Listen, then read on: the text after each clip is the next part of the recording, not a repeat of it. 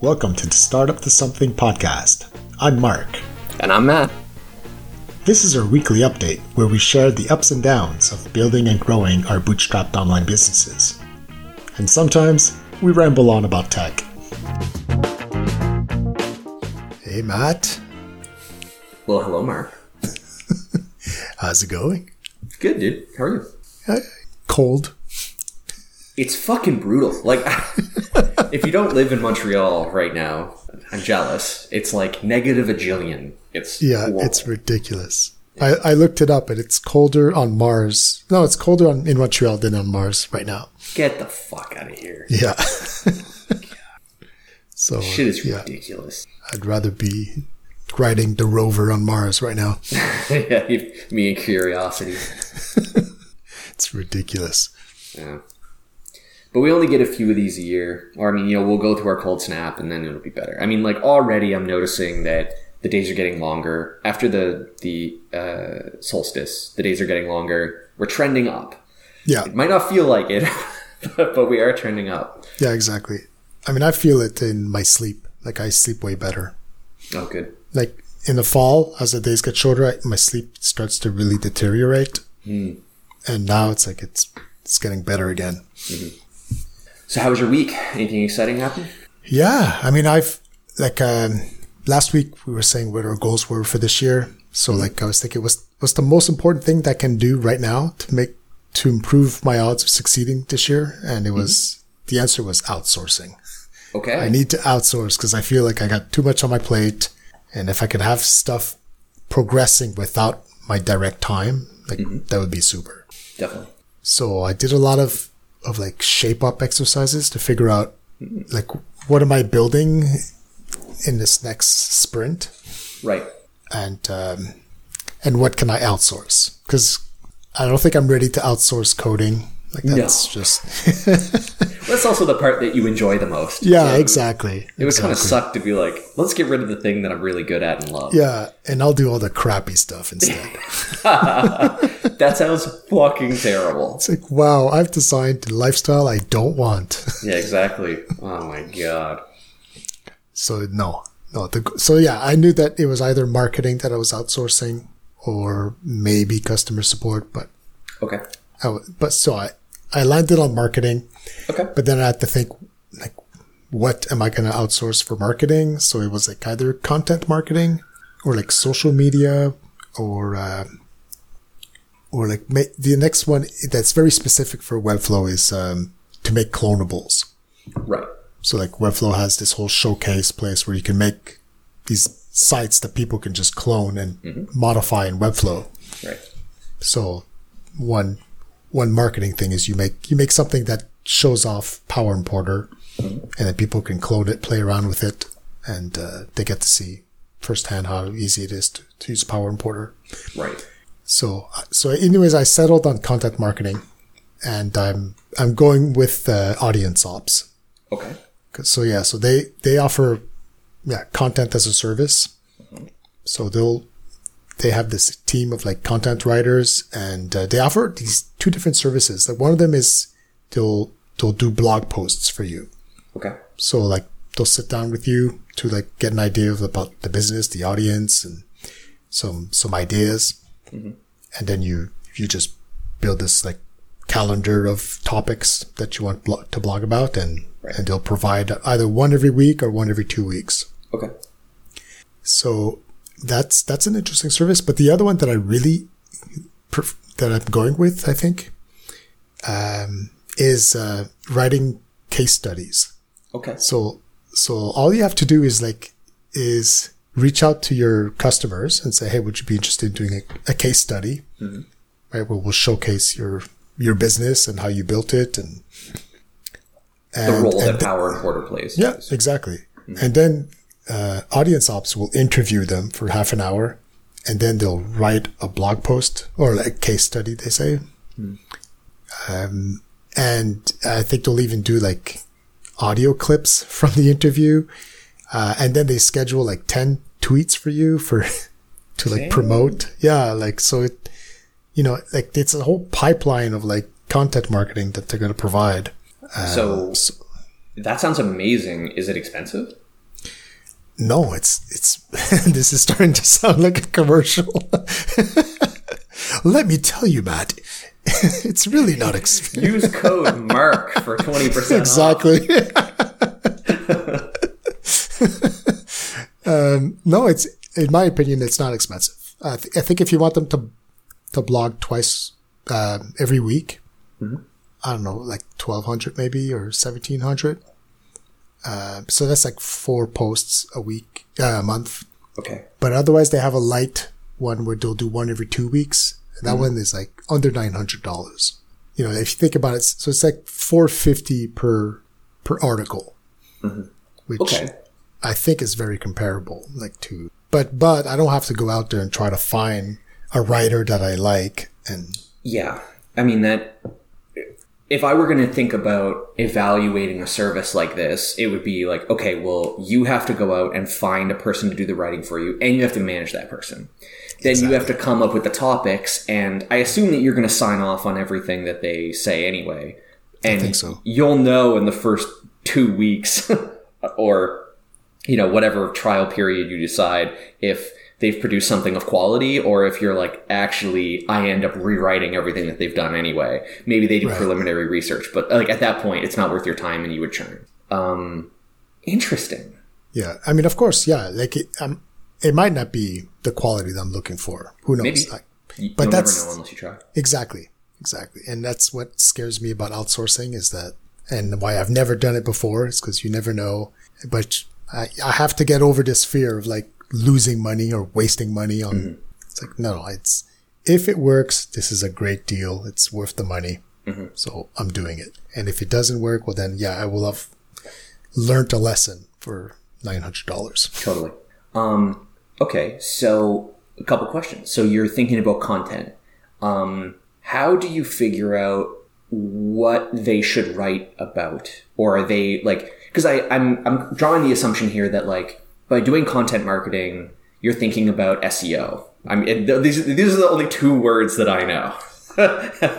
So, like, I mean, yes and no. Like, part of it is SEO, of course. You want to have all these blog posts that then drive traffic.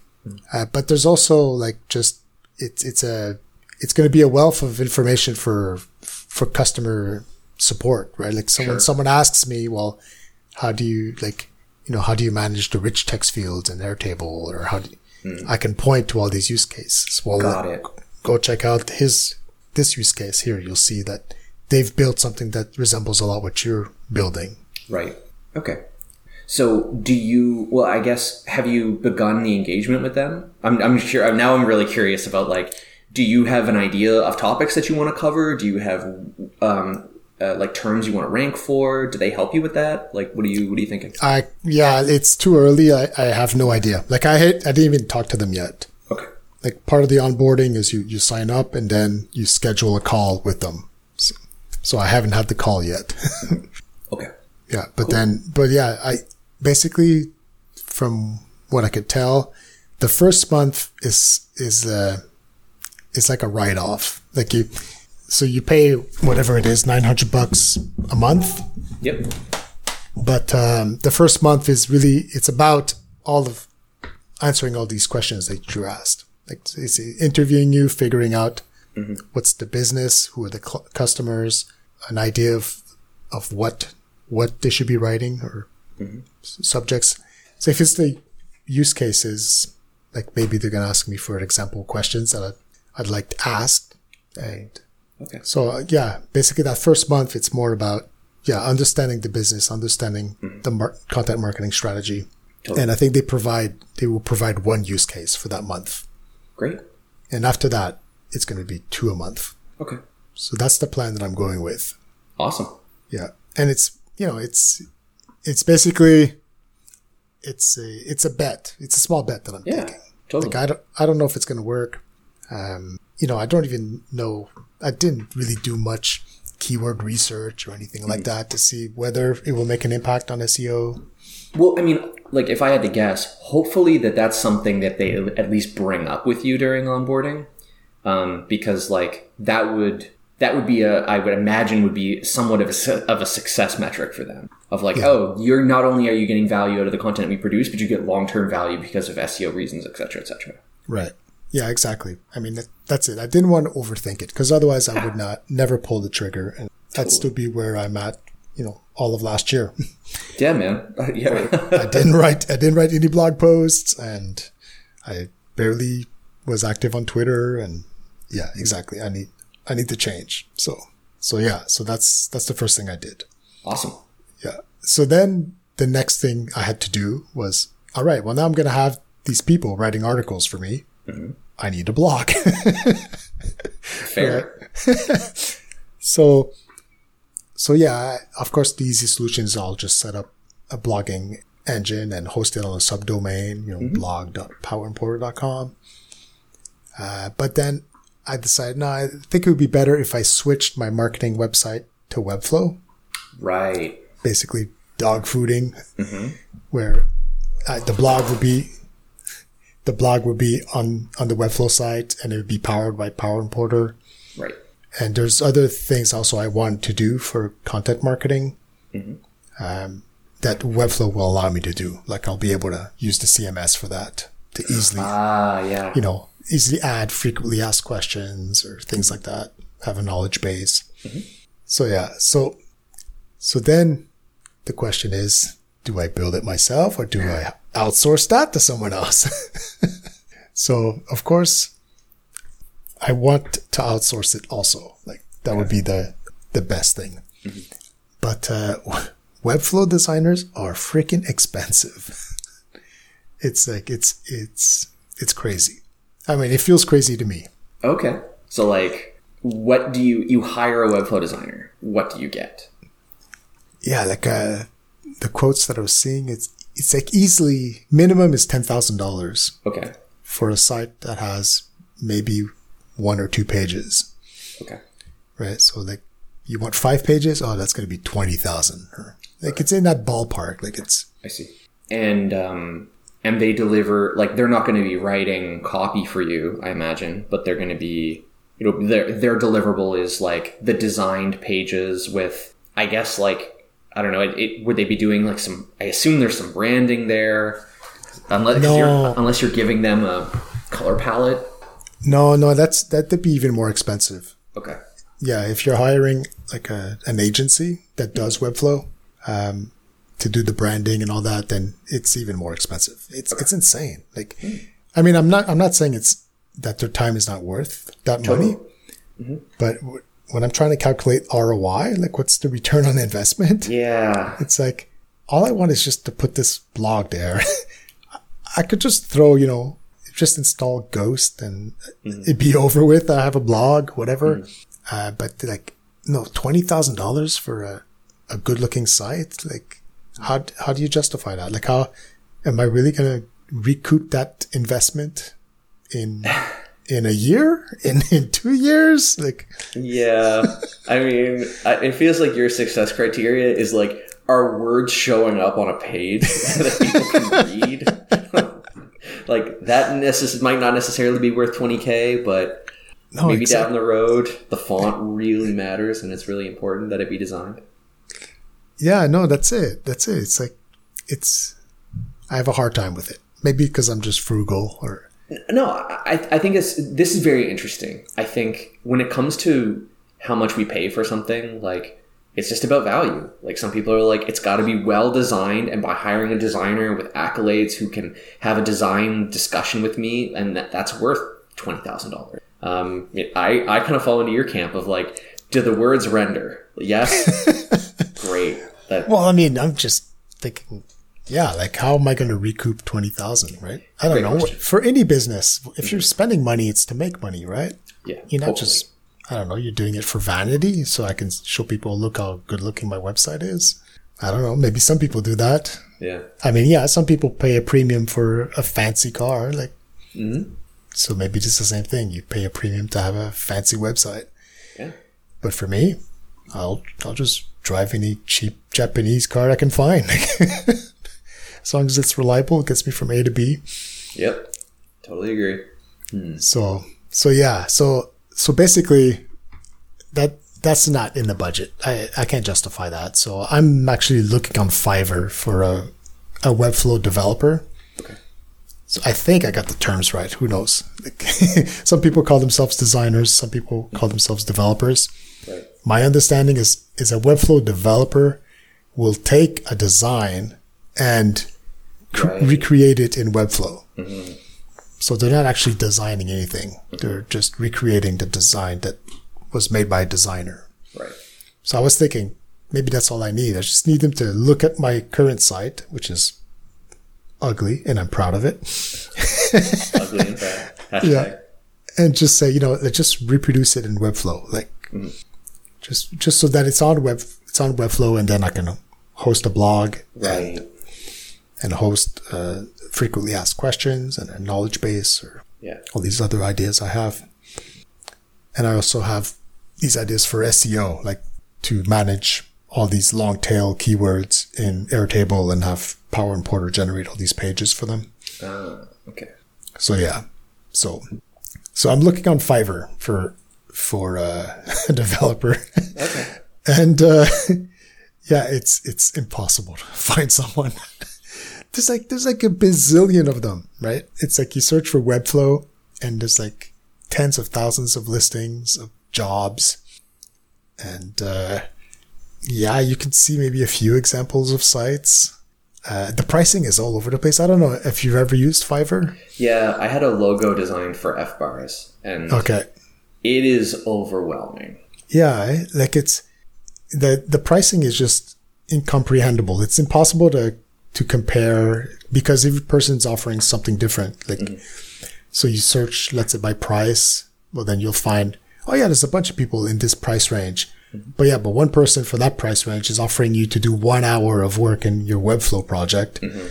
And this person's offering to make a 3-page website.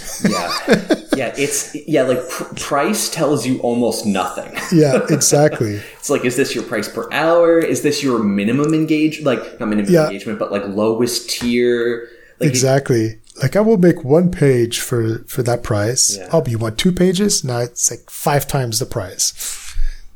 Yeah. So it's really, it's a horrible shopping experience. So I fell in that rabbit hole pretty deep looking at different things.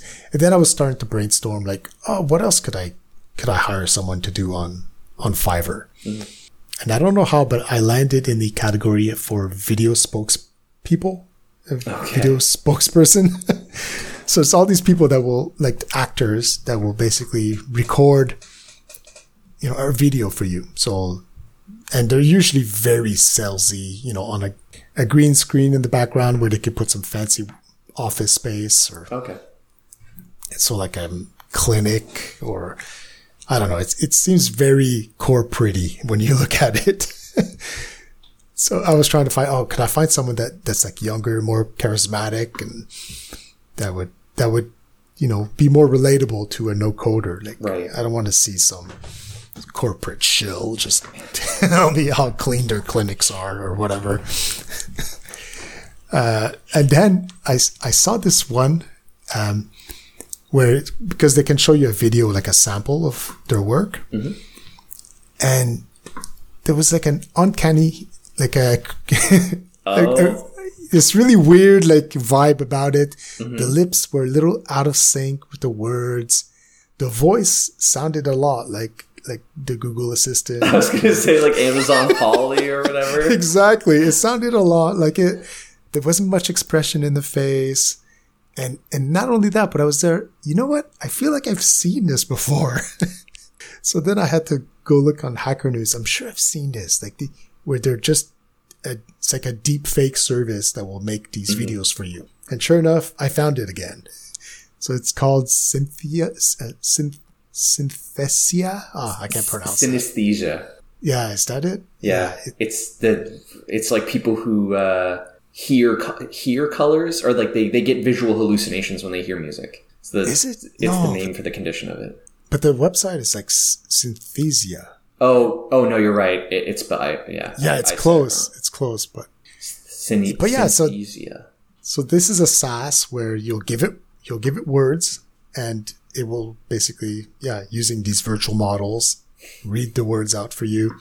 And so someone, and not just one person, and then I found a bunch of other ones, because when I went to that website and I saw all the virtual actors, I went back to Fiverr, and sure enough, I found all of them are somewhere in that.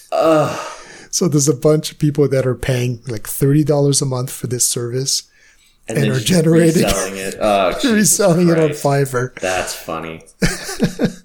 So there's a business idea for you if you want. I mean, we have a mutual friend who has done, who got started this way. He tested demand this way. Popping something up on Fiverr, picking a popular service on Fiverr, and then productizing it and beating out the Fiverr rankings and that sort of thing to be able to do it. It's very interesting. Like, yeah, Fiverr is it's just such a strange place. Upwork is kind of the same way. I've never hired anyone on Upwork. I've done a few searches, but it's the same sort of thing of like, I want something done, but there's like tangential services around. Like, yeah, what do you really do? Interesting. Yeah. And like these video spokespersons, it's very interesting. Like every single one of them in their listing, they will say that they do not do testimonials. And basically it's against the terms and conditions of Fiverr. Like, I don't know why Fiverr is preventing you from using these actors for fake testimonials.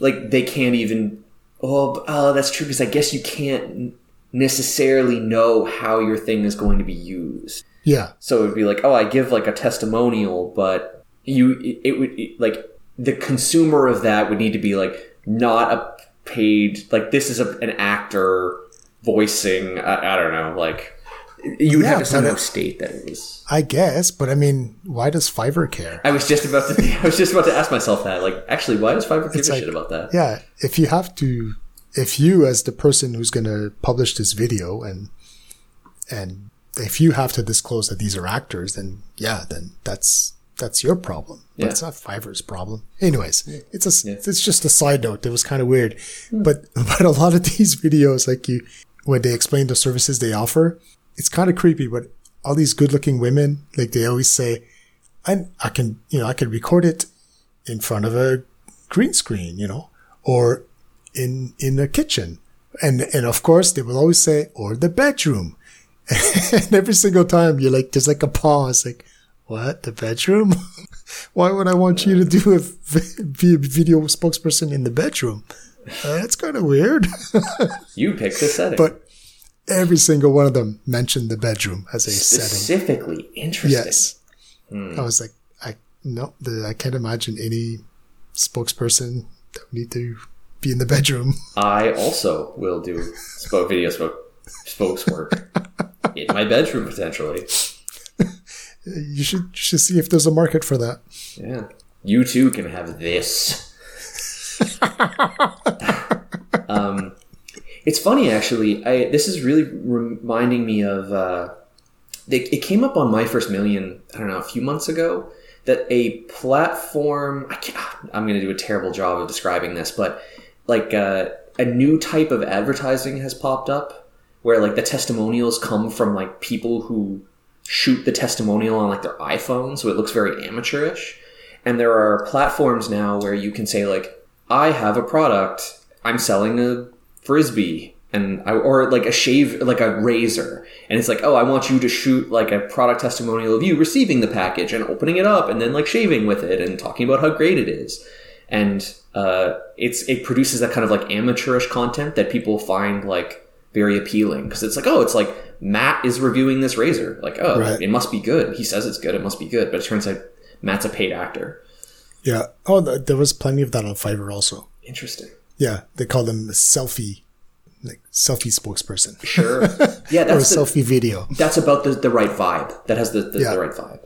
Exactly. They'll do it from their car or on the road. That's super cool. But yeah, it's weird.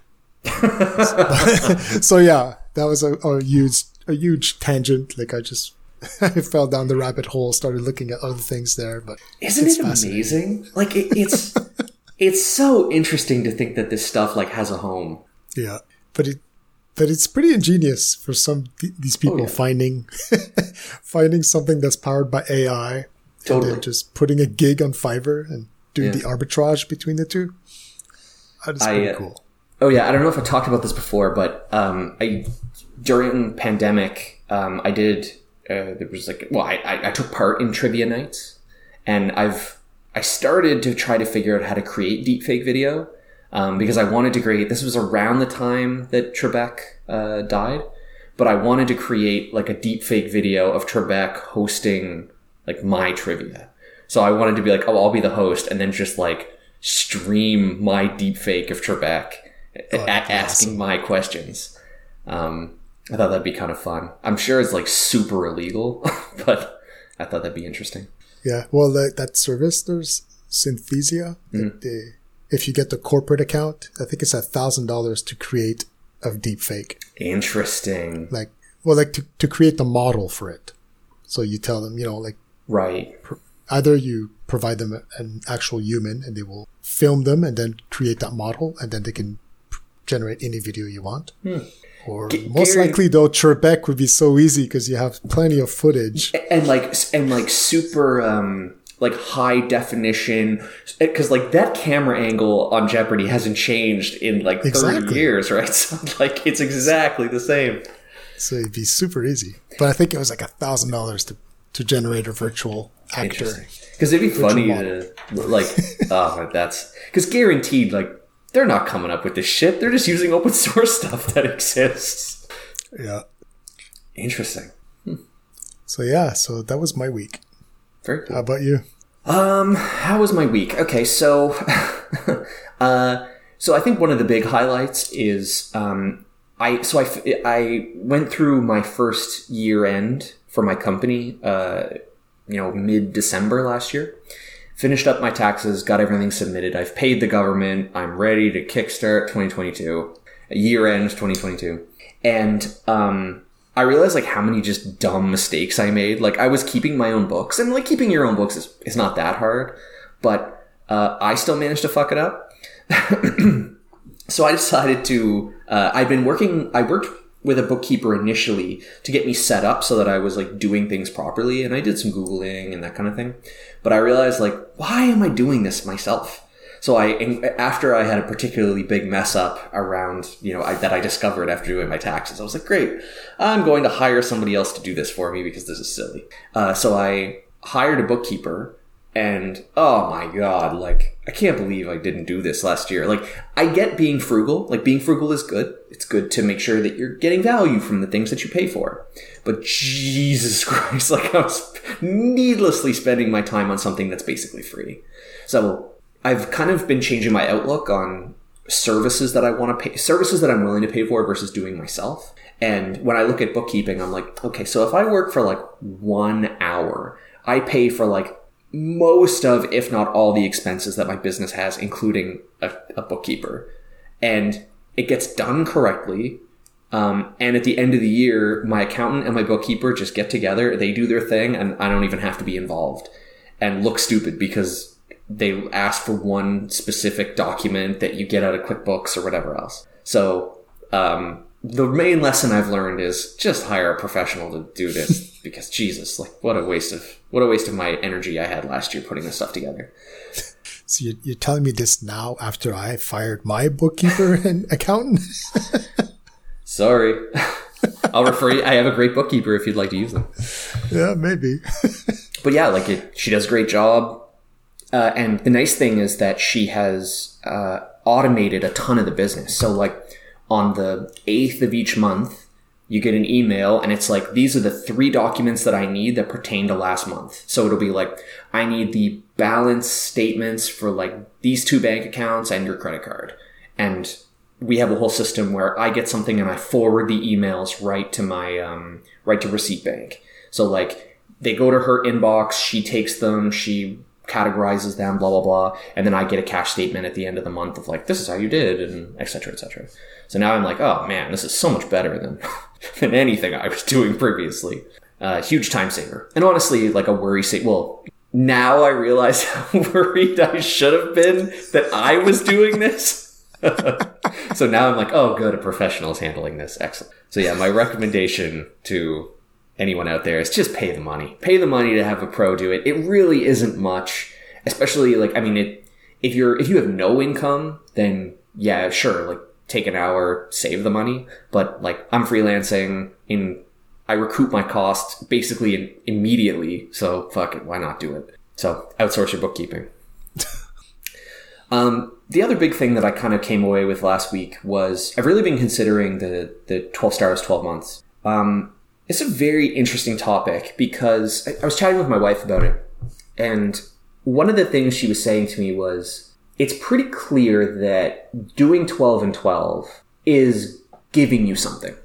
It's like giving you permission to ship more or ship things that are bad or not ready or whatever. But I like that she zeroed in on that word permission, because I think one of the things that does appeal to me about doing 12 and 12 is that like in a month you can't ship much. Like your product's got to be freaking small, or if you do have a product at all, or if you do have a product at all, that is, because it might just be like, I'm going to run a test and I'm going to pre-sell this thing or God knows what.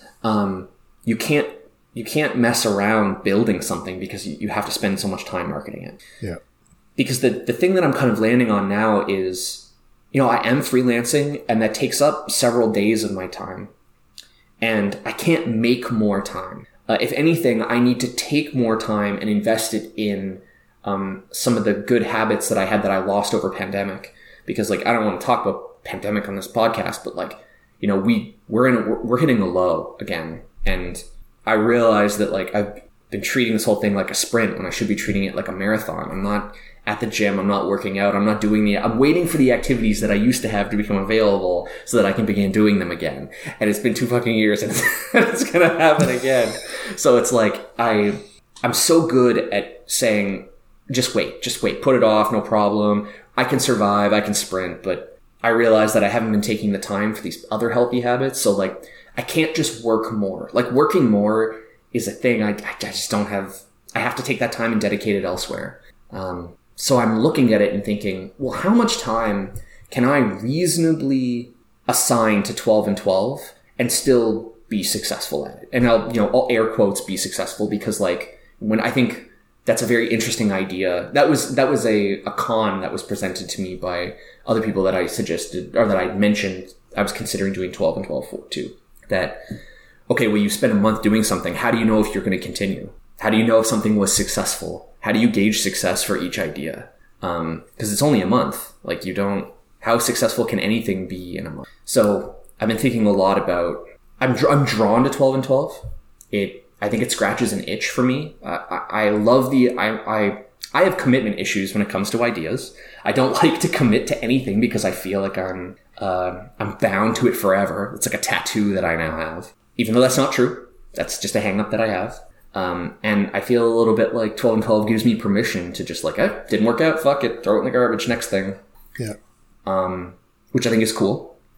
I am freelancing, so I'm conscious of the amount of time I can spend. So I'm trying to figure that out. And I also have I'm kind of in a creative dip right now.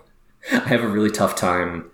I just don't have a great flow of ideas. I don't know if it's, I don't know where it comes from, but I kind of have numerous issues right now with how to make 2022 different than 2021. I mean, after we talked about planning, and I feel like this is something we've talked about before, that in order for things to be different, we have to do something different. And I'm ready to do something different. And in a world of so much uncertainty, I'm not sure what that thing is. I just know that there's a couple of things I want to change. I'm not sure where to start. Yeah. Well, I mean, those things that your friends mentioned about the cons of the 12 and 12, I mean, it's true. Like it's not clear how do you measure success after a month? Mm-hmm. Like, is it really just shipping? That's it. Mm-hmm. It's like, I've shipped it. I built it. I shipped it. I told people about it. Mm-hmm. Like, I think your expectations have to be pretty low. Mm-hmm. And if then you're going to move on to the next idea, I think they have to be used like product-led marketing. Like you can't, because you have to, for the next month, you have to dedicate that limited time you have for shipping You have to use it on the next business. You can't have like, oh, now I have to maintain this product that I just launched. You're not getting SEO juice in a month. No, but imagine if you had to like to do something to run that business. Like, I don't know. It's a service that transcribes podcasts. Sure. And you have to manually do a bit of editing, like proofreading for each transcript, right? But then during your second month, like, you know, if you have to do some editing of transcripts, that eats up in your free time to work on project number 2. Right. And if everyone has a little bit of like this lingering maintenance that has to be done, eventually, like, you have no more time, right? Yeah. Your free time will be eaten immediately with the overhead of previous projects. That's it. So I think they have to be pretty much left alone. Like, to be on automation, they have to be, this just grows organically, which is usually not the best recipe for a successful startup. Yes. But I think it doesn't matter, because the goal is to get that shipping habit. Yes. Or like, you're taking time, you're reserving time to work on a side project. You're doing a bunch of different activities. So you're learning how to do it, how to scope the code. So you don't code too much. You have to know how to do the marketing. What's going to be your marketing strategy? You know, you're going to learn so much, and then you ship it. And then if it gets traction, but you have permission not to do the next project, right? Yeah. It's like, oh, you know what? I'm not going to do a third project on the third month. I'm just going to continue working on the second month project. Yeah. It seems every 12 projects in 12 months, stories that I've read, they always end after a few months because they found something that had traction. Mm-hmm. And I think that's the ultimate goal, is to find something that has traction. Mm-hmm.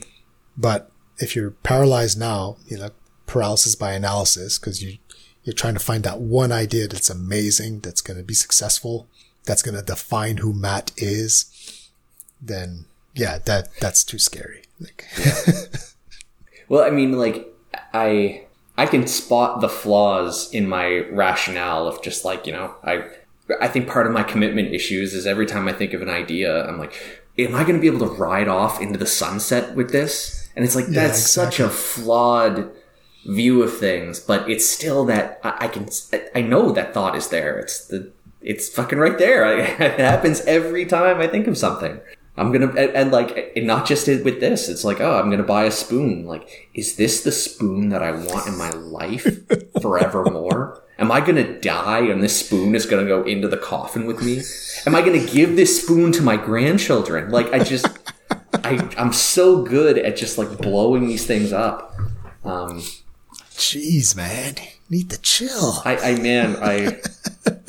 don't know what the fuck my problem is, but I mean, like, you know, with all the therapy I've done, I know that the reality is I can apply rationality to this and say, I know that that's not true, and it's giving me a feeling, and I need to just like be aware of the feeling. And I mean, and we're joking, but but it's true though. Like, you are going to be putting yourself out there, and it's really hard to not kind of merge identity in there. Also, it's really hard, because I can't lie and say that like I would be on Twitter and someone would be like, "Oh, Matt, he's talking about tea. I'm going to give him a follow," and then it's like next month, like, okay, now I'm talking about mouse pads. Yeah, well, see, I mean, this is the problem too, right? Tea sucks. Yeah, coffee all the way. I always knew coffee was superior in every way, and it's just like, man, what the fuck? Unfollow. And it's like, I run through this completely stupid scenario, by the way, like in my head, and I'm like, oh no, I'm so injured because I'm bleeding followers because I'm tweeting about coffee, and it's just like, what? Like, why does that matter? Stop it. But the nice thing is that, like, I don't mean, it's a muscle, right? Like, learning to deal with this stuff, putting yourself out there, it's hard. Exactly. There's a reason that people don't do it. It's fucking hard. And it's part of growth, part of growing. There's a hashtag that I'm following right now on Twitter. It's BuildSell30. And it's people, their goal is to build a SaaS in 30 days and at the end list it on MicroAcquire. So like, it's like really, people are buying SaaS businesses like left and right. So in 30 days, I'm going to build one and sell it on MicroAcquire. And so like, it's really interesting. Like, but so many, you read the idea and you go, this is a horrible idea. It will never work. You know? Or so yeah, so it makes it really hard to come up with ideas yourself because you're judging all these other people's ideas. Yeah. These are stupid. It's never going to work. But, you have to accept that, but they're actually shipping, right? So who cares? This is the reality. Like, yeah, like I want to pretend like I'm in a position to judge whether something is good or not. Or, yeah, I mean, like, no, I don't have to preface it. Like, I know that I have no ability to do that. That like, I'm just, I'm making a gut call. And it's like, but if they're shipping and it's working and it's getting them closer to the metric that they care about, then fuck it. Like, who am I? My opinion doesn't fucking matter. I mean, I think it's a great accomplishment. Like, if they can actually build something in 30 days and post it on MicroAcquire, good for you. That's awesome. Totally. But does the world need another to-do list app? Yes. Yeah, that's But it's it. What's important is that they're shipping. Yeah. And that's it. You have to get over that hang up of, my idea might not be good. People are going to think my idea is stupid. Yeah. And they will say so on Hacker News. Mm-hmm.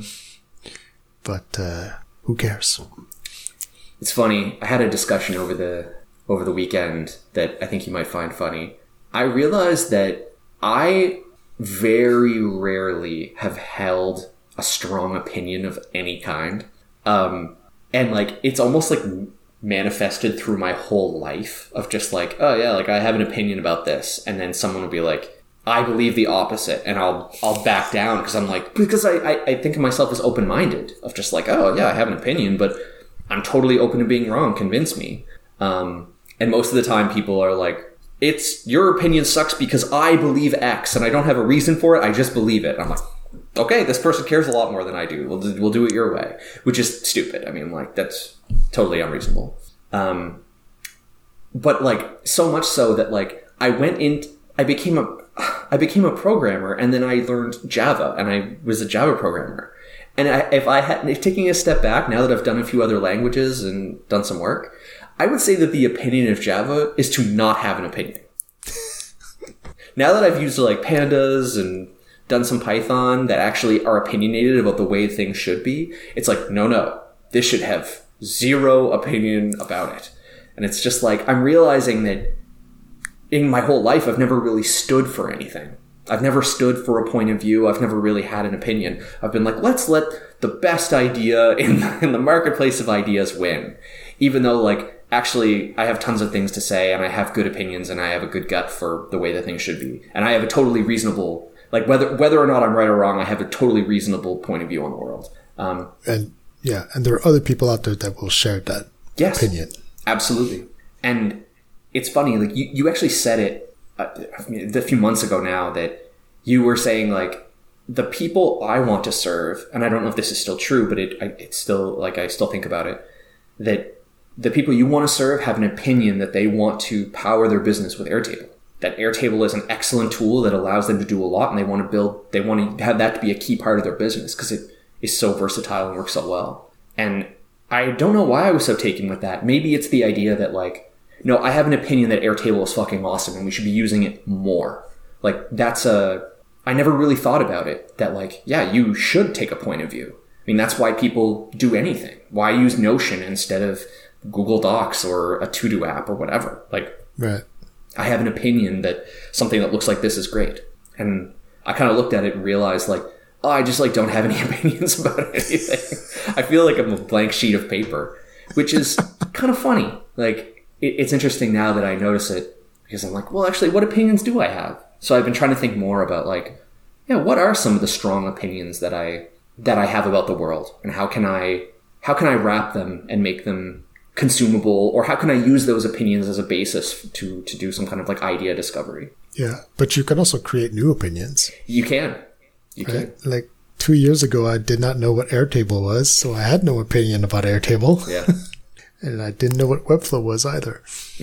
So yeah, I'm still looking at 12 and 12. I mean, I think the big thing right now is I think I see it as a really helpful way of helping to get over my commitment issues.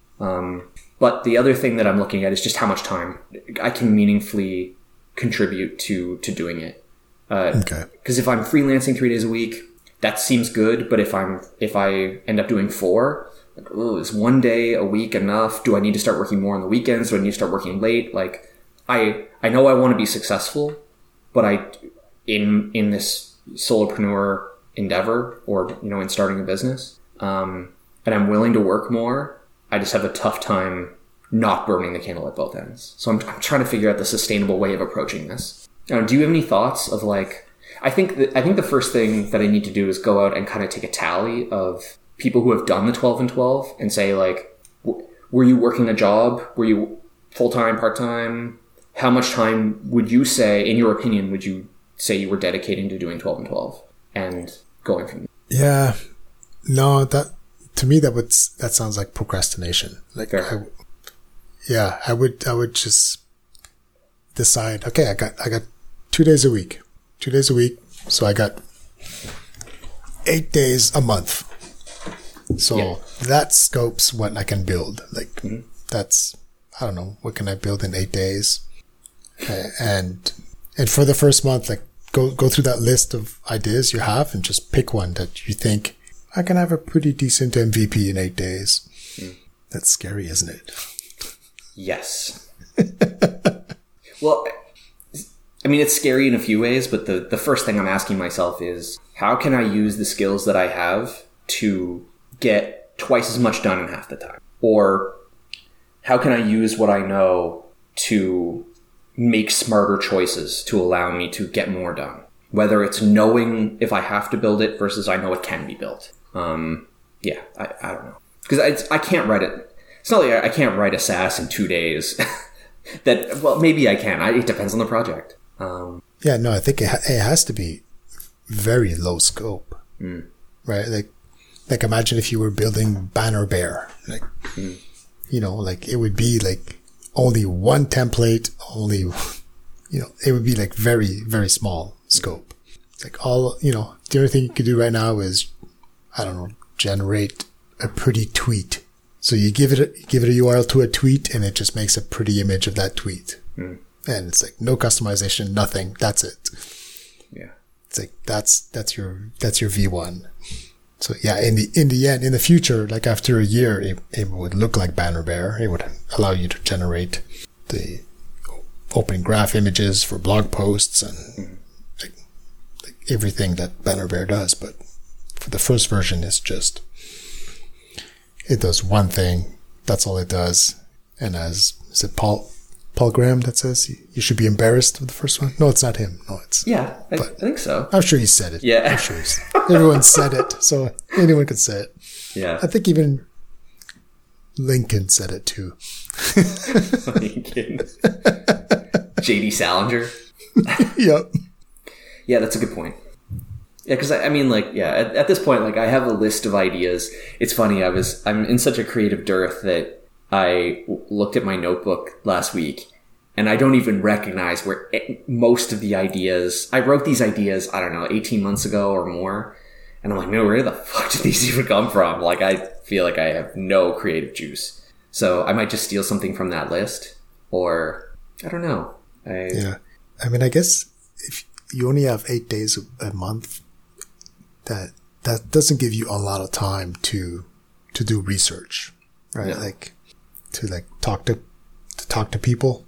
It's almost impossible. How would you schedule a call? Like, if you have to wait 3 days to talk to someone. Yeah, exactly. It's like I would. Oh my god! And even like that, like the availability on their side, it's like I can only meet on Friday between these times, and 2 of these slots are taken. So you have to pick that one. Random stranger on the internet. But I mean, that's something, knowing what you can't do. Mm-hmm. So if you can't talk to people, well, then that narrows which projects are suitable for this 12 by 12. Yeah.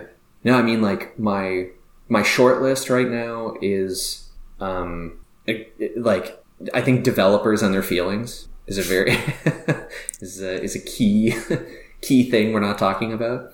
And there's so many things on Hacker News of like, I feel guilty that X, or that I'm not loving my work. I'm not enjoying this. And it's like, well, let's talk about how you feel about this. Like, I don't know. I feel like this is a constant topic that people keep bringing up. And I was thinking, well, if for a 12 and 12 1 month, I could come up with a bunch of these. I can go in and Painstorm basically and record YouTube videos, like write a short essay filling out like thoughts and ideas for how to address some of these problems, how to think about some of these problems. And I can batch record them. So I can just record, like, as long as I can write a small essay that would be a video, I can just write and shoot and just like do a bunch and drip them out, release them, that kind of thing. After last week, I said feel in public, and you were like, ooh, that's really good. And I swear to God, I never do this. I never buy domains ever. And I bought feelinpublic.com. No way. Nice. So you can own the hashtag too? Exactly, yes. But yeah, I was like, oh man, like, fuck yeah. I don't give a shit. I'm buying that domain. Nice. So yeah, I've got a few ideas. If I look at my old idea notebook, I've got some things I can draw from. And nothing like, it's interesting too, like not a lot of these are SaaS related, which is cool. So it's like, I can pre-sell a course, or I can think through what a course might look like, and I can start dripping content. I can do all sorts of things. Yeah, I think, pre-selling a course, I think is a great one, because you don't, but it's only about getting a landing page out there, and spreading the word around, and you know, of course, writing the summary of what it's going to be about, and maybe a few samples. But because I will say, like, one idea I have in my notebook, and this is so random, but I would love to try this, is knife skills. Like chopping really fast, like learning how to chop onions and peppers and dice really quickly. Okay. Like, it's funny how, like, I would fucking love to be able to, like, take a course that teaches me how to improve this skill. And it's just like, oh yeah, because it's like the prep for any meal is what takes like 80% of the time if you're not cooking a turkey. But yeah, like, I could just imagine, like, I don't know, for some reason when I think about like creating a knife skills course, I think of like Daniel Vassallo's like AWS The Good Parts of just like, like learn knife skills today, or just like reduce meal prep by 80%. Like, I don't know. I feel like there's like a million ways to sell something like this. Sadly, I do not yet have knife skills. I would have to teach myself that, but maybe that's something I need to do I'll do that for 11 months and then I'll teach the course. Or you could find someone, like, you know, like hire someone like a cook and just film them. And you're a fucking genius. I can hook you up to my sister-in-law. Is she a chef, a cook? She went to culinary school and was a sous chef and a chef for a while. And now she's a brewster. But what? She brews beer. Fuck yeah. How have I not met this? How have I not met her yet? I'm starting a podcast with her. Yeah, seriously. Wow, that's cool. Who does she brew for? Yeah. Right now, Öschlager. Öschlager, okay, cool. Öschlag, yeah. Oh, yeah. Which I think they do brewing for many of the other ones too, though. Like, yeah, that's pretty normal. Or at least, well, like, I think they do Glutenberg also. Okay. Yeah, you would use your facilities and let other people come and brew. Yep. That's awesome. Yeah, that'd be really interesting. Yeah, because if it was a system that you can break down and then, like, Right, exactly. And I mean, that's it. Like, you know, she would know the skills, but probably doesn't know how to package it into a course. Like, so if you can do that part, you know, then she just has to show up and chop in front of a camera. Well, it's like, yeah, I could totally see it of like, what is it? It's like, learn, do, teach. Right. Like, learn how to do it. Learn how to do it once, and then teach another person how to do it. It's like, yeah, okay. Learn how to do it, break it into its components, and then, yeah. Anyway, I think this is very interesting. This is one of those things that's like a super useful skill that people know exists, but they don't necessarily know how to do it, and they're scared to try because they're going to cut their fingers off. Actually, I actually really think these are good ideas. Like, these are like suitable for like a 1 month build.